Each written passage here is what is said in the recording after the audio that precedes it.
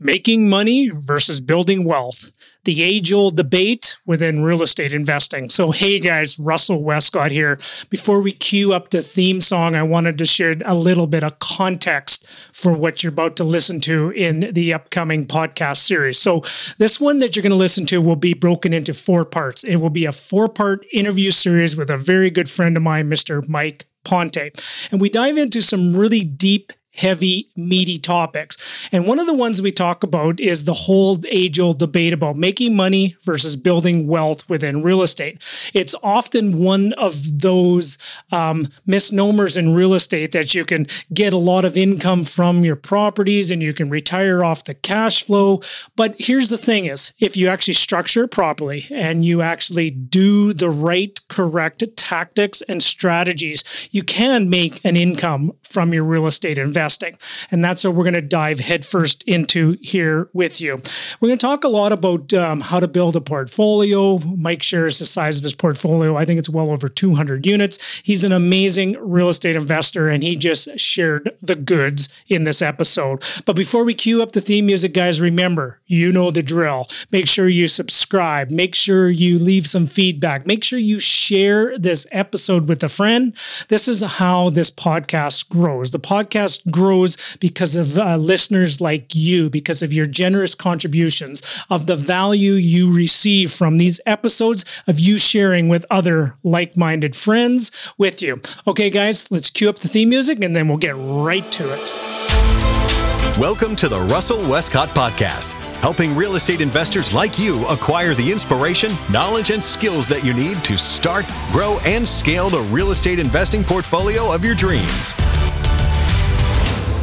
Hey, what's up, everybody? Russell Westcott here. Brand new interview for you.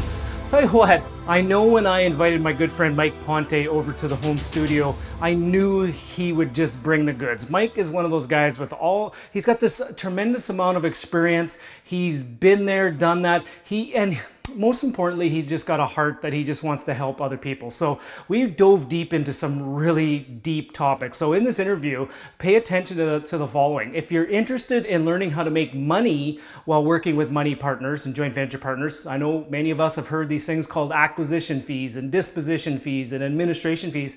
How do you make money as a full-time real estate entrepreneur? And not only that, how do your joint venture partners actually thank you for charging them administration fees? And one of the things I think you really want to pay attention to is pay attention to the killer advice Mike's wife gave him when he was out trying to raise capital. And she said, present to me, pitch me the deal. And she shared some just unbelievable advice. So we went into a lot of topics and we went really deep. So if pay attention, have lots of notes. I think you're going to thoroughly enjoy this interview, and it's a wonderful story of, from somebody who was scared, who couldn't even raise $30,000 to who's now raised, multiple millions, and he's up to over 200 properties. And here, one of the threads that we even went into is, how do you have those tough conversations with money partners and share the good, the bad, and the ugly with them? And then, even after those presentations are done, a couple of them might even actually refer more people or might even re-up with more money. So an incredible presentation. I can't thank Mike enough. How you doing, brother? Good, buddy. Nice to see you. And thanks for having me here. This is great. Mike and I go way, way back. We're going to, 20 years ago. Mike and I, we're going to get into some big depth here. Mike and I would have almost shared a common wall and a cubicle almost. Yes, sir. Back in the days of working with Dairyland and Saputo. And when I got my start in investing in real estate, I was probably maybe a few months, maybe half a year ahead of you. Yeah. And then Mike just started crushing it after that. He actually surpassed everything I've done, and we'll get into all that wonderful stuff. But I've just been a fan from afar, Mike, of everything you've done and just the way you've treated your real estate investing. You treated it with the care and respect and the business-like attitude that you did when you were with Saputo as an account manager selling to the food service industry. So you took all that skill set and you just applied it to the business side of real estate. Yep. And you've also raised a whole bunch of capital. You've started geez, I'm telling all your story here. Keep going. You're doing a great job. Keep it going. Guys. So Hey, as an aside, did you see, this is just, guys, pay attention here for 1 second.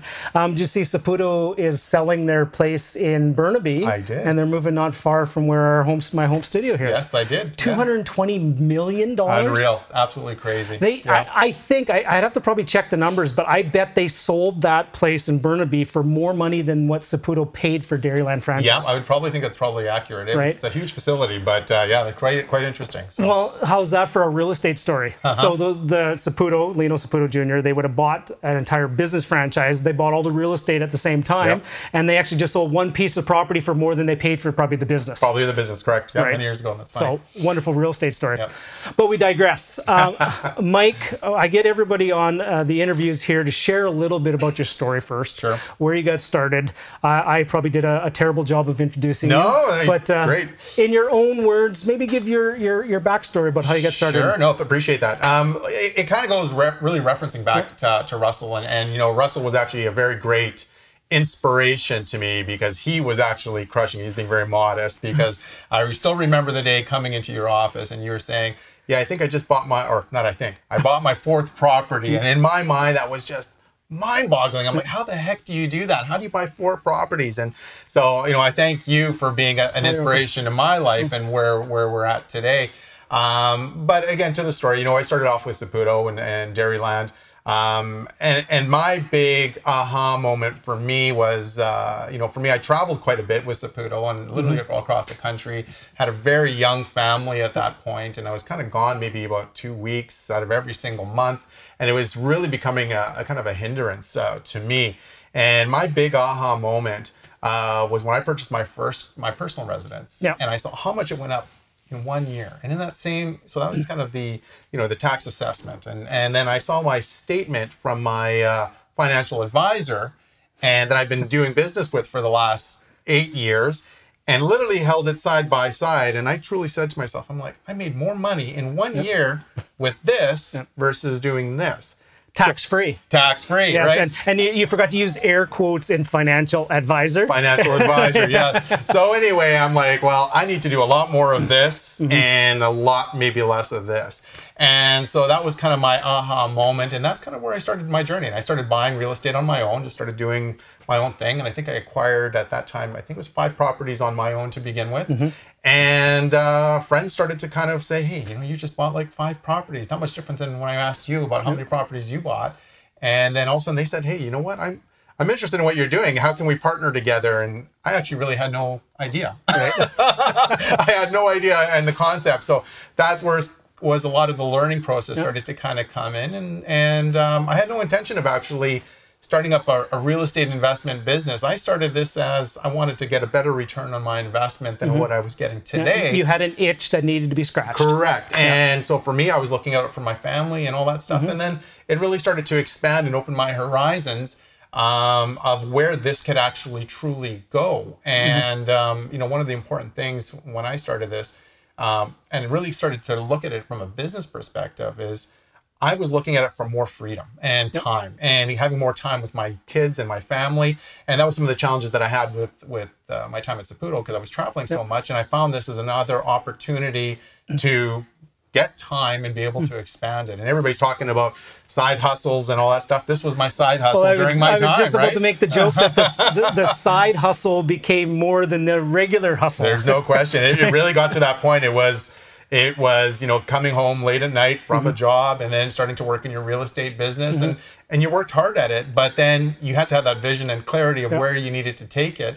And that's what I did. And it was great. It was phenomenal. There's ups and downs with everything as well. And I'm sure we'll talk a lot about that. But we got lots to talk about. But yeah, that's a little bit about kind of the journey and the history, and like I said, it's been a lot of fun. So your first places that you would have bought, as you said, on your own, would they probably been just equity takeouts, maybe from the house, your personal residence? That's correct. So we had a bunch of equity in our home, and within the first year, actually, it was quite a bit. And so probably not much different than a lot of people started getting invested. We took an equity, home equity line of credit. I still remember to this day both. You know, my wife trusted me 100% on this, but signing it, I was shaking, even though, because I really didn't know exactly what I was doing, and I was just trying to go through this journey. Signed it, home equity line of credit, set it up, bought my first place, and then just kind of snowballed from there. Right. So, And then you get into the point typically where you've, with the exception of a plan B, you always keep some aside, Yes, always, sir. that you would have exhausted that, and you're going, geez, this has been so much fun, and I'm actually just starting to catch my groove. Yep. I need to now take the next level, and the next logical step is to start raising capital from other people. Correct. So fast forward, bottom line, rough numbers. How much capital have you raised so far? And what's your portfolio sitting at now in just rough terms? So currently we are just under 200 units. 200? Yeah. 200. Yeah. So we got a mixed bag of multifamily and residential. Yeah. I think the number, and that's going to be really rough, but I'm going to say probably close to around 5 million. 5 million? Somewhere in that vicinity. Wow, So, fantastic. yeah. A hell of a student. I'm sitting here, look at me taking credit for everything that you've done. So no, it's 100% of who you are and what you become, and just the deals that you're putting together, and not without their challenges Yes, of course. and troubles. So where do we go here? I have so many different avenues of conversation. The first thread of questioning I want to ask you is, and we have this conversation all the time, and I was just talking with some really high-performing real estate investors, and you would have went through the same thing. How do you get past a little bit of that fear of opening up the money conversation with somebody else to invest with you? To invest with us? Yes. There's a thing that I tend to talk, I teach this, and at the same time, I also, we talk to a lot of people about this as well. And there's kind of an eye-opening experience that happened many years ago, actually, when I first started looking at this. And the big part, and this was actually my wife that taught me this. She's like, you know what? Present to me, because I was having all sorts of challenges. Okay. All sorts of challenges. You were getting in your own way. Exactly. So to raising capital, all sorts of challenges. And here's myself, managing a massive portfolio of Saputo, negotiating a lot of contracts, all that stuff. Kind of a little bit of swollen head, thinking I can do this. And then here I am trying to raise $50,000, $60,000, and I'm failing miserably, and I've just not been able to do it. Yeah. And the big eye-opening experience came to me was to actually stop selling, and not to sell. It's actually really sharing a little bit about what you do, and wait until they ask for permission to talk more about that. Right. And so the key thing for me is I do share a little bit about what I do, and then I just shut up. And big thing is, I own a real estate investment company. Right. Done. So that's for guys, if you're following the modules, that'd be in the module of the qualification module. Sure.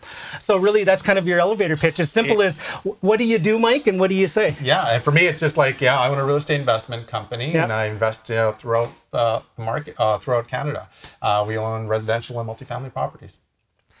Simple. It's really simple, right? And then they tend to say, tell me more. Tell me more, right? So tell me more, Mike. Right. What's going on? Yeah. Like, and that's cool, because let's put it this way, guys. Real estate and the real estate entrepreneur is very in vogue right now. Very much, right? yes. It's like I use the joke, entrepreneurs is like the new rapper out there. As everybody thinks they're an entrepreneur and many different things, and people want to know about that, right? Yeah. So really, you just open the door. Somebody has said, so let's just role play this. So I've said, Mike, what do you do? You've told me that, and I've said, wow, you must be, for two things come out. One is you hear slumlord, right? Or wow, that's really cool. I wish I could do something like that. Sure. Yeah. What do you then typically do then? Well, I'm just like, I started just not much different than yourself. People. For me, I just got started because I was really interested in real estate, and it just kind of snowballed and grew from that point. But really, anybody can do this. If you want to do it on your own or work with companies like ourselves, there's always an opportunity. It's depending on really what your goals and objectives are. If you are wanting to invest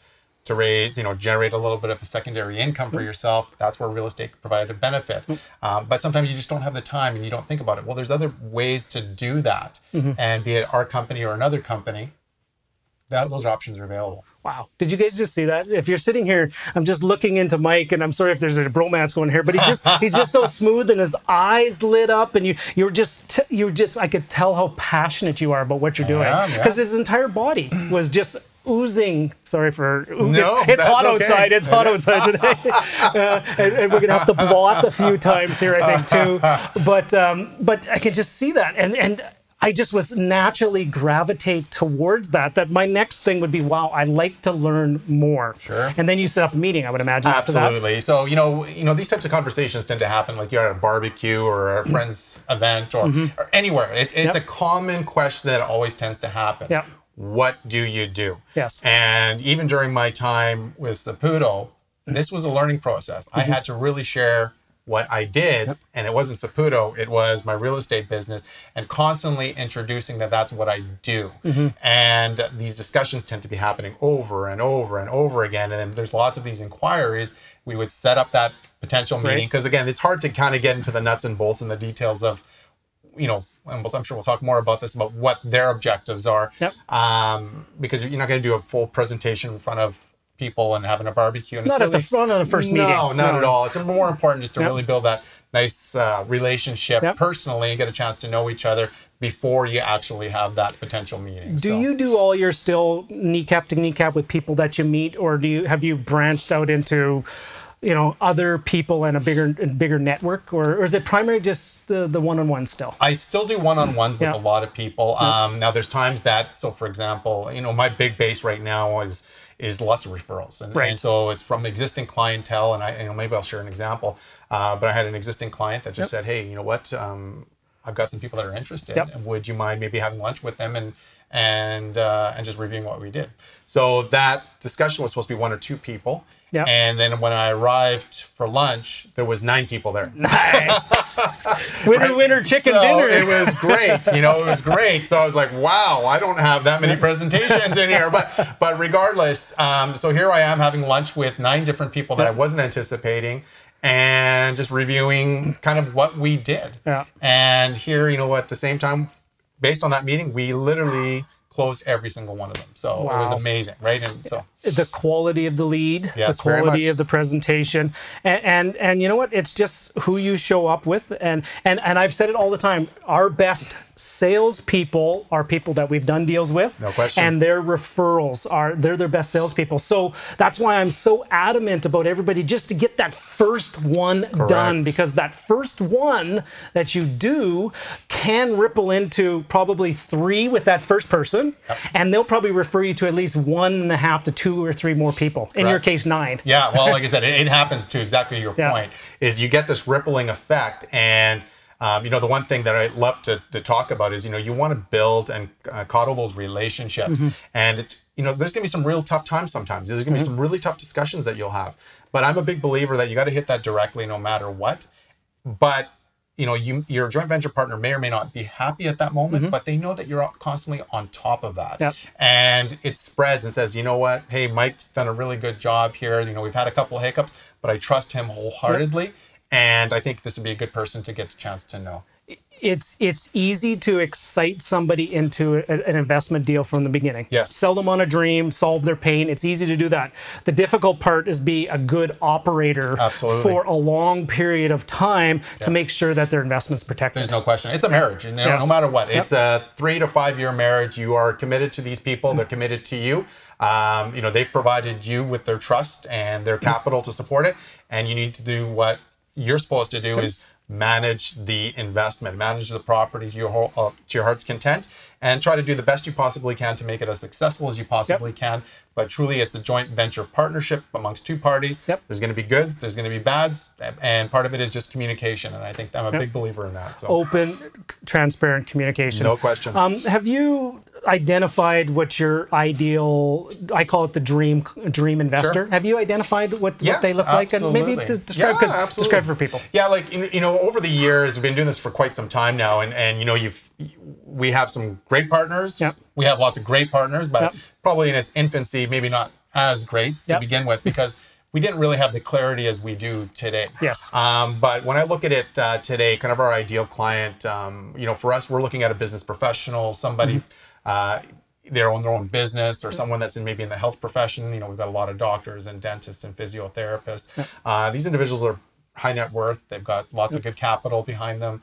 But they tend to be some of my best clients. The individuals, if I went to really break it down even further, their age is probably between somewhere in the area of roughly around 38 to 60 years of age. It's going to sound kind of bad, but the reality is, if I look at our entire portfolio, we're looking at about 75% male. And it's not that we want to do that. It's just what's been attracted to us.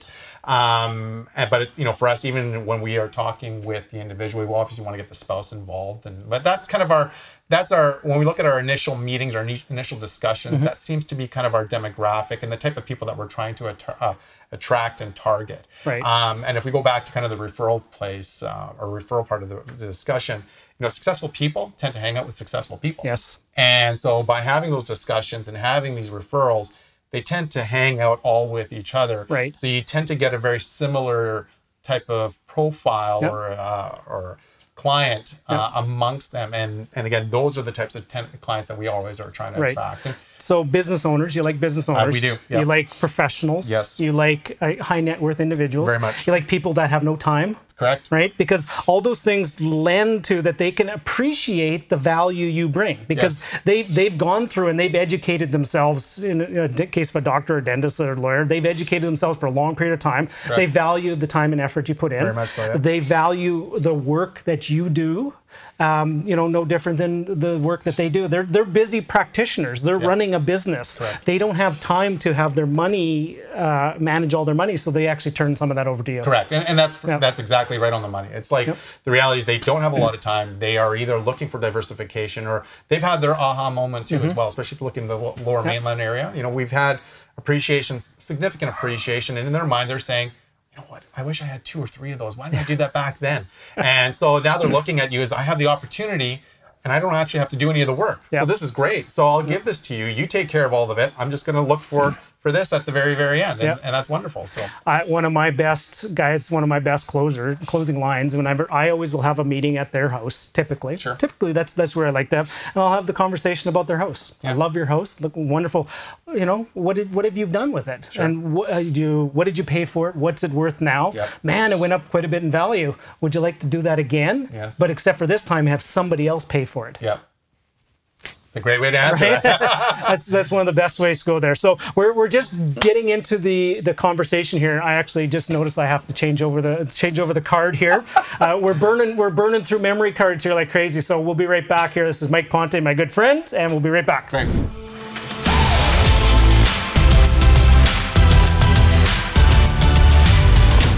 Thank you for listening to the Russell Westcott Podcast. Before you run off, could you do us one final favor?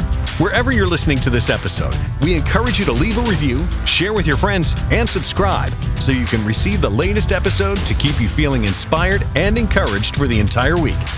Visit www.russellwestcott.com for more information, support resources, and upcoming speaking engagements near you. Bye for now.